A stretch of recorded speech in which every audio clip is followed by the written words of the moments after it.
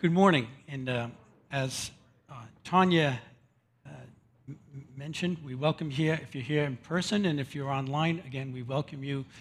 And we're glad that you could be with us this morning. It's amazing to be able to stand and to worship. As Tanya said, some of the songs, the words in the songs are truths for us. They're not just words, they're truths for us of worship. So great to hear the band and to be able to be together to worship this morning. We're going to be continuing this morning in our series, Spiritual Rhythms, and this morning we're going to look at what the Bible says about confession.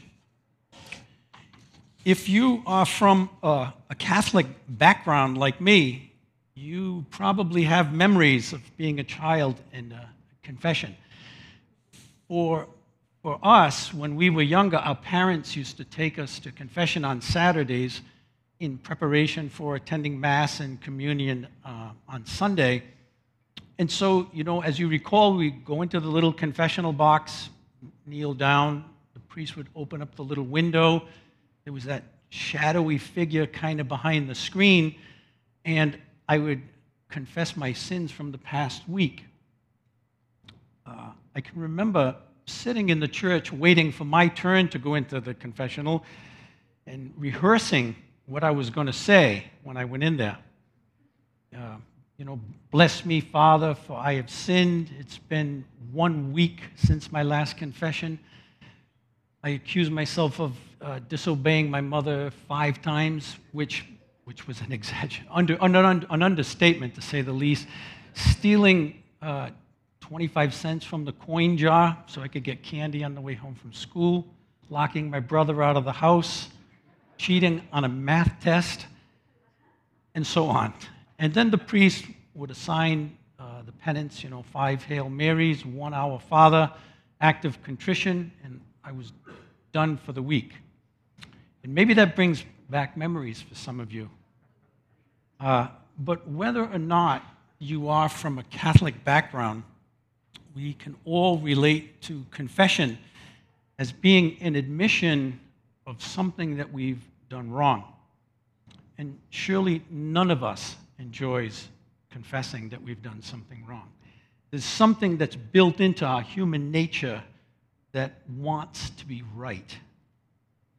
And when we're exposed, our first reaction is usually to deny or to cover ourselves.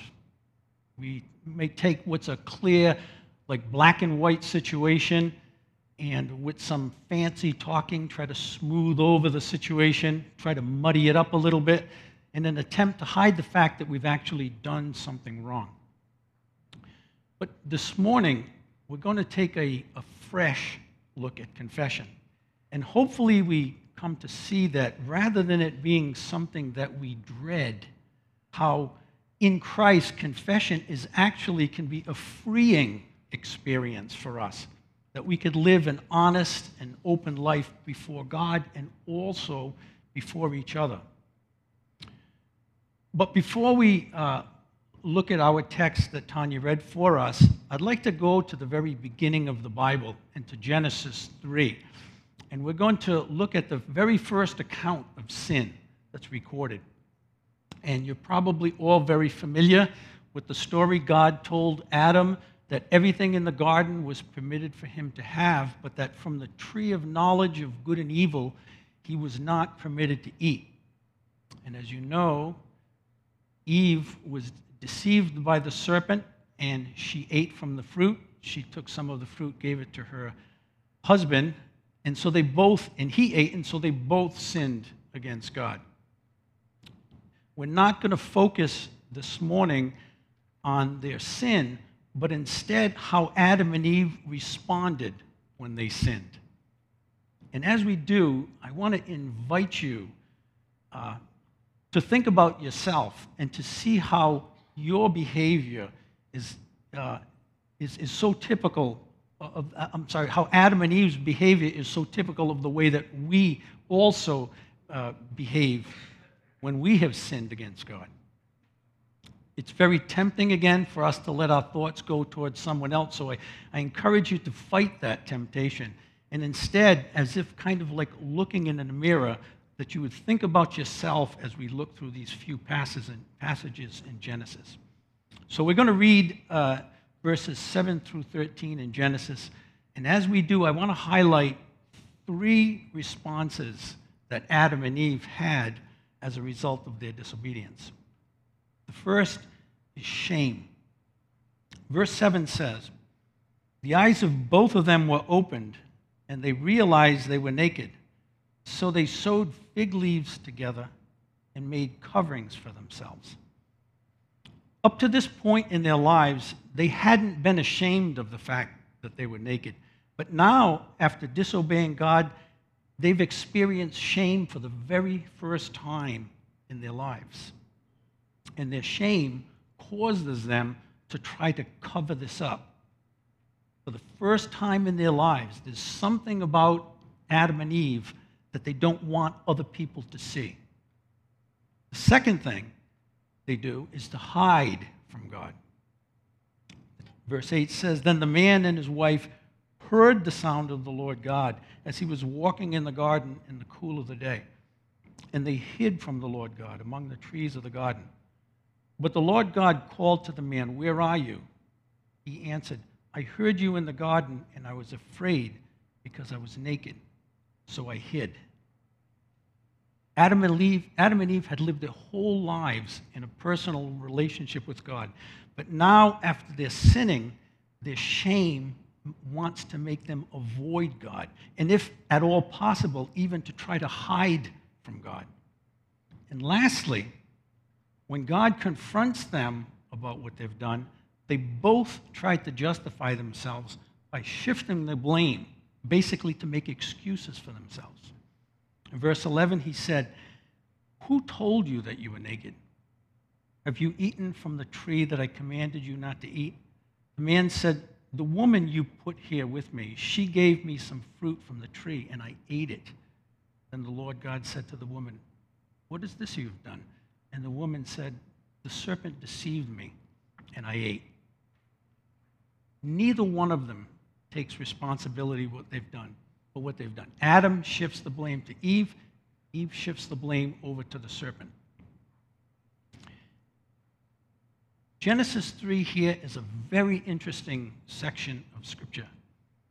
And what at first glance looks like nothing more than a simple children's Bible story actually contains profoundly deep truths about mankind's fallen condition. And it's these events that happen in the garden that ultimately set the stage for God's ultimate plan of redemption.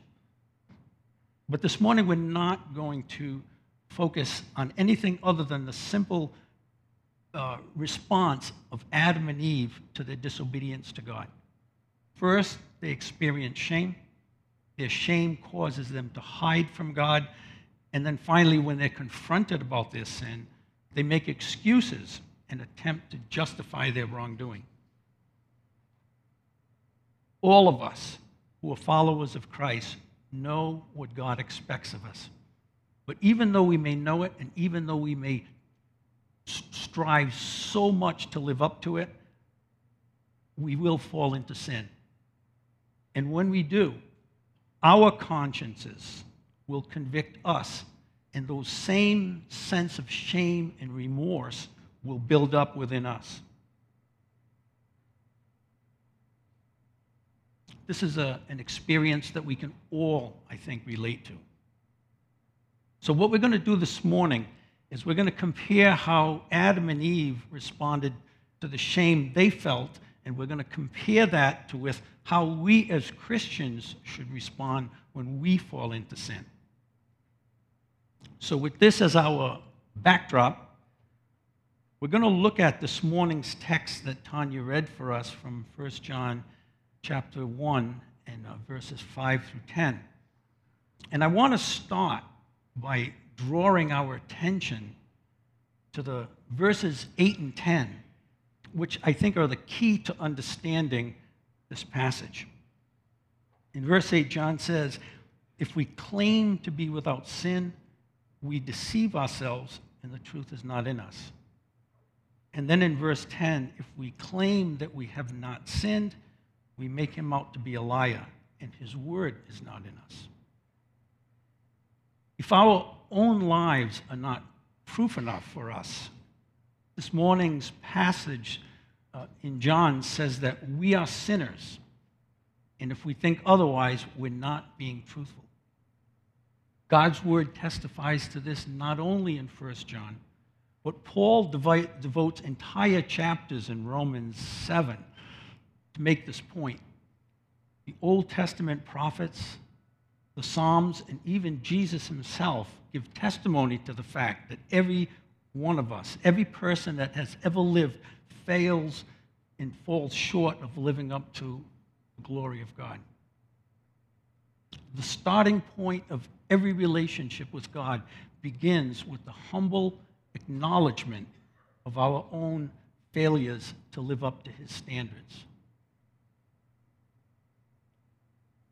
Christian author and pastor John MacArthur says that the road to our spiritual maturity is paved with an awareness of our own wretchedness. Jesus could never get through to the religious leaders of his day because they lived under the deception that they were right before God. Do you remember the story that Jesus told about the Pharisee and the tax collector who went to pray? The Pharisee stood by himself and prayed, "God, I thank you that I'm not like the other people, robbers, evildoers, adulterers, or even like this tax collector. I tithe, I fast twice a week." But the tax collector stood at a distance, and he would not even look up to heaven. But he beat his breast, saying, "God, have mercy on me, a sinner." And then Jesus said, "I tell you that this man, rather than the other, went home justified before God." Sinful pride is what prevented the Pharisee from being honest and seeing himself as a sinner. The Apostle Paul called himself the chief of sinners. And in case you think that he only struggled with the sins that he committed before he was a Christian, listen to what he says in Romans 7. Paul's deepest desire was to obey God, but his humanity kept causing him to fail. Excuse me.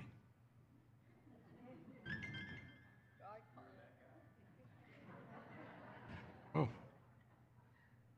Hey. Yeah.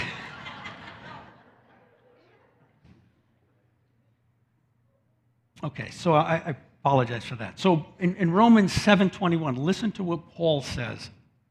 He says, "So I find this law at work. Although I want to do good, evil is right there with me. For in my inner being I delight in God's law, but I see another law at work within me, waging war against the law of my mind and making me a prisoner of the law of sin at work within me. What a wretched man that I am. Who will rescue me from this body that is subject to death?" And then he says, "Thanks be to God who delivers me through Jesus Christ our Lord." You see, Paul admitted to the truth about himself, that he was a sinner and that he was in need of a deliverer. But because of Christ, Paul could come to terms with this very real tension in his life, that he was, on one hand, a sinner who failed to live up to God's standards, and yet at the same time, that he could live in the truth that because of Christ's death on the cross, that God had accepted him and that God wanted a relationship with him. Martin Luther summarized this by saying that we are simultaneously righteous and sinners. That we are simultaneously righteous and sinners. Rather than having his shame and the awareness of his sinfulness drive Paul away from God, Paul could draw near to God because of the deliverance that was his in Christ. This is so important for us because this is the heart of the gospel message. Christ died to make sinners righteous. Even in his failures, Paul could draw near to God. And this is available to each and every one of us who calls on Jesus Christ to be our Lord and Savior. Now we look at verse 6. John writes, if we claim to have fellowship with him and yet walk in the darkness, we lie and do not live out the truth. If we claim to have fellowship with him and yet walk in the darkness, we lie and do not live out the truth. Is John saying here that we have to be sinless in order to have a fellowship with God? Well, it can't mean that, right? Because we just saw that 2 verses that will follow, he'll point out that if we say that we're without sin, that we're liars. And this would also exclude Paul, because Paul himself said that he was a sinner. So what is John saying here? Those of us who are in Christ, who are God's children and are filled with his Spirit, we want to be right before God, want to be pleasing to him, to know him, to walk with him. We want to have an intimate relationship with him. We want to walk in the light. And though we may stumble and fall along the way, we don't want to walk in the darkness. We want to walk in the light. He goes on in verse 7 to say, but if we walk in the light, as he is in the light, we have fellowship with one another, and the blood of Jesus, his Son, purifies us from all sin. When we walk in the light, we live in complete transparency and honesty with ourselves and with others. There is no pretense before God. There's no pretense in our relationships. It's easy for us to be transparent about our accomplishments and about the things that we're proud of. But walking in the light also includes a transparency for those things that we're not so proud of, our weaknesses, our failures, sins. So what should we do? What should be our response when we sin? Look at verse 9. He says, if we confess our sins, he is faithful and just to forgive us our sins and to cleanse us from all unrighteousness. In the original language, the word confess means to say the same as, or to speak the same thing. When we sin, God who sees all, God who knows all, knows that we've sinned. So when we confess, we're just simply agreeing with God. We're saying the same thing that God says. And when we confess, John says that he's faithful and just to forgive us and to cleanse us. So think about how freeing this is. We're sinners, and God knows that we're sinners.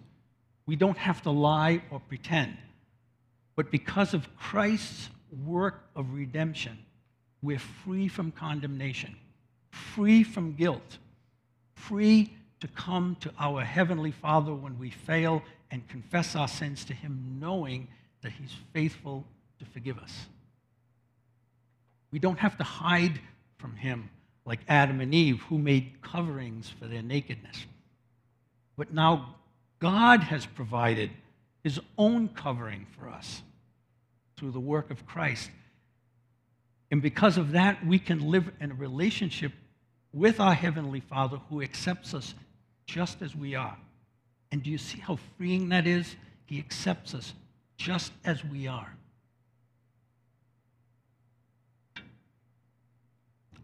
And this life of walking in the light also carries over into our personal relationships as well.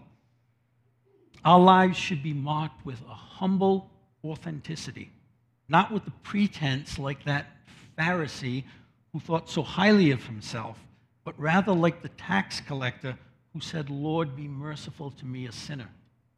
Our lives should be marked with humility. Sin sets up a barrier between us and God, but it also sets up a barrier between us and others. We're to confess our sins to God, our sinful thoughts to God, But if we've wronged another person, we're commanded to confess our wrongdoings to them and to ask for forgiveness. Remember Jesus' teaching when we're at the altar, and there we remember that a brother or a sister has something against us. We're to leave the gift at the altar and to go and to resolve the matter with our brother and then come and offer the gift. In his epistle, James writes, actually, Tanya mentioned this in her, when she was speaking to us. James writes, therefore, confess your sins to each other and pray for each other so that you may be healed. The prayer of a righteous person is powerful and effective. James makes a direct connection between confessing or speaking the truth about our sins with one another and the power of prayer. Our community groups are good starting places for us where we can live openly and honestly with one another about those areas that we struggle in and fall short. Ray Stedman was the pastor of Peninsula Bible Church for 40 years, and he was a major voice in the Christian church in the second half of the last century. Listen to what he says on this. He writes, it goes against our human nature to portray an image of oneself that is anything less than perfect. Many Christians fear that they will be rejected by others if they admit to faults. But nothing could be more destructive to Christian fellowship than the common practice today of pretending not to have problems. How wonderfully helpful it would be if a member of a family, preferably the father, would honestly admit in a gathering of fellow Christians that his family was going through difficulties in working out relationships with one another and needed very much their prayers and counsel at this time of struggle. Members of this family would immediately find out two things: that every Christian in the meeting identified with the problem and held him in higher esteem than ever because of his honesty and forthrightness. And two, a wealth of helpful counsel would be open to him from those who had gone through similar struggles and had learned valuable lessons thereby. Further, the prayers of other Christians willing to help him bear his burdens would release great spiritual power in the situation. Stedman brings out for us that confession applies not only to our sin, but even to acknowledging failures and shortcomings that may not themselves be sinful. Our pride makes us want to portray this image that we have it all under control. We don't want our faults to be exposed. And even in the simple everyday things, when we're wrong and we've made a mistake, really rarely do we say, you know, you're right, I was wrong. Instead, we try to spin the conversation, dance around trying to hide our mistakes, or we make excuses as to why we were wrong rather than just leaving it at, I was wrong. James says that God's power is released in our earthly relationships when we confess to our weaknesses and the failures, and at times to confess our sins to one another. Does that mean that we should be confessing all of our sins to everyone in the church? I like what Warren Wiersbe writes in his commentary on the letter of James. He says, we confess our sins first of all to the Lord, but we must also confess them to those who have been affected by them. We must never confess sin beyond the circle of that sin's influence. Private sin requires private confession. Public sin requires public confession. And then on the flip side of confession, if we're the ones who've been wronged by someone, And they come to us and they confess to us that they've wronged us. We too should forgive them just as God in Christ has forgiven us. We are blessed with the freedom of knowing that we can come to our Heavenly Father when we fail. And so, likewise, we too should exemplify that Christ-like lifestyle that makes others know that we too will extend grace, just as God's grace has been extended to us.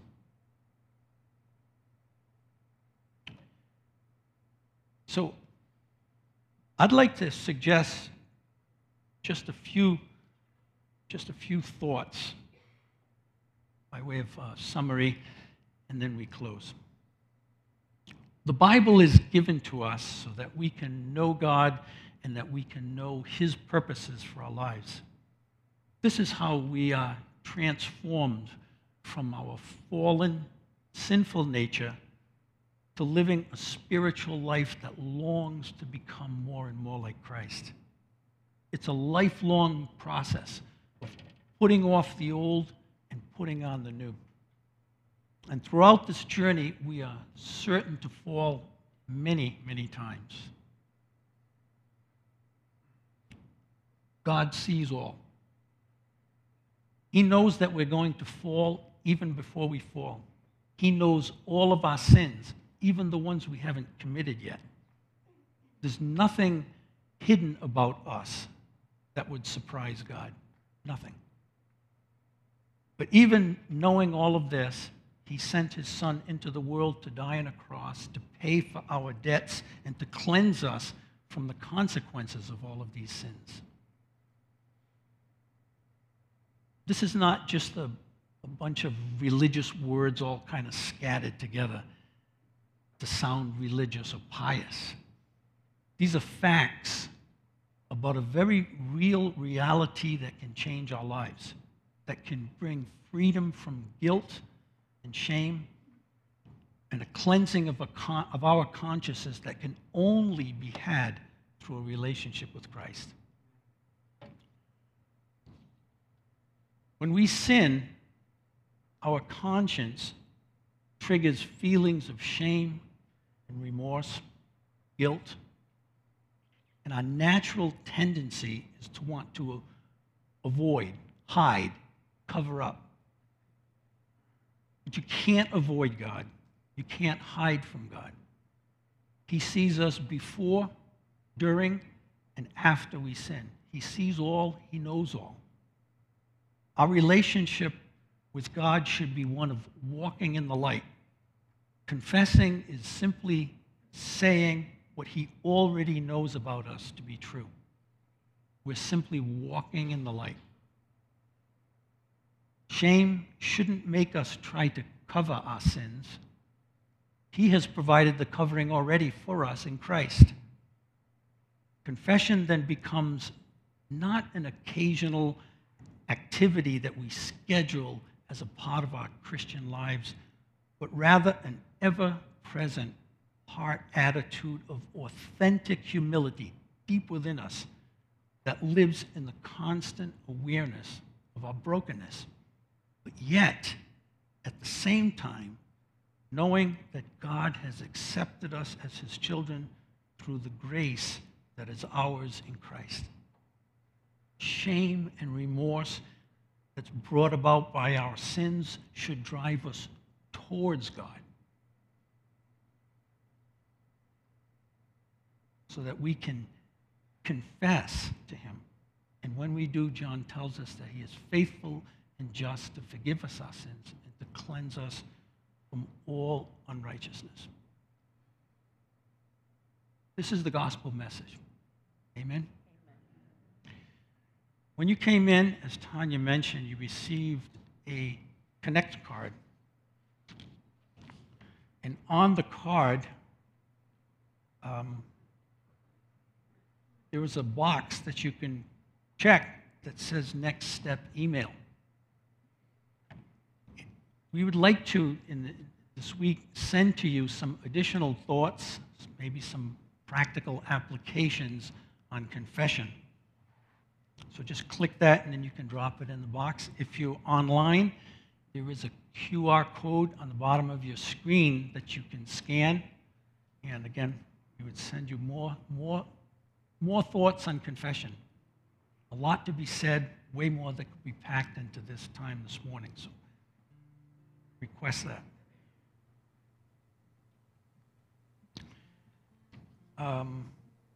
Yes. At the end here, the prayer team will be up here. If anyone wants prayer, I will be here. I think some of the elders may also be here. Whether you need prayer, you want to discuss, talk about your relationship with Christ, there'll be people here after the service. Let's bow for a moment, and then we'll pray. I've talked quite a bit this morning about shame that comes when we do things that we know are wrong and that don't align with how God would want us to live our lives. Shame and remorse are indicators that God's Spirit is moving in our lives and working to make us more like Christ. If you're living a life that's contrary to what you know God expects of you, and you're not experiencing these feelings of shame and remorse, it may be an indication that you're not a follower of Christ, that God's Spirit is not leading or controlling your life. For you to be forgiven and cleansed from your sins, for you to have the freedom and the peace that we talked about this morning, to become a child of God, a member of His eternal kingdom, you have to personally accept what Jesus did for you on the cross. You have to make Him the Lord of your life. The Bible says, he that has the Son has life, he has not the Son has not life. But the wrath of God abides on them. I encourage you this morning that if you have never asked Jesus to be the Lord of your life, do so today. Forgiveness of your sins and the promise of eternal life is yours only through Jesus Christ. In your own time and in your own words, ask Him to be the Lord of your life. Father, we thank you for this time of worship this morning. Thank you for the songs that we sang of worship and praise to you. We thank you for the presence of your Holy Spirit who instructs us. We ask that you would help us to become humble, authentic followers of Christ, who walk in the light, in the honesty of who we are in you. Help us to grow in a deeper understanding of who we are in Christ. Help us, Lord, to experience the freedom and the peace that we spoke of this morning, that is ours by the redemption that you have provided for us through your Son, in whose name we pray this morning.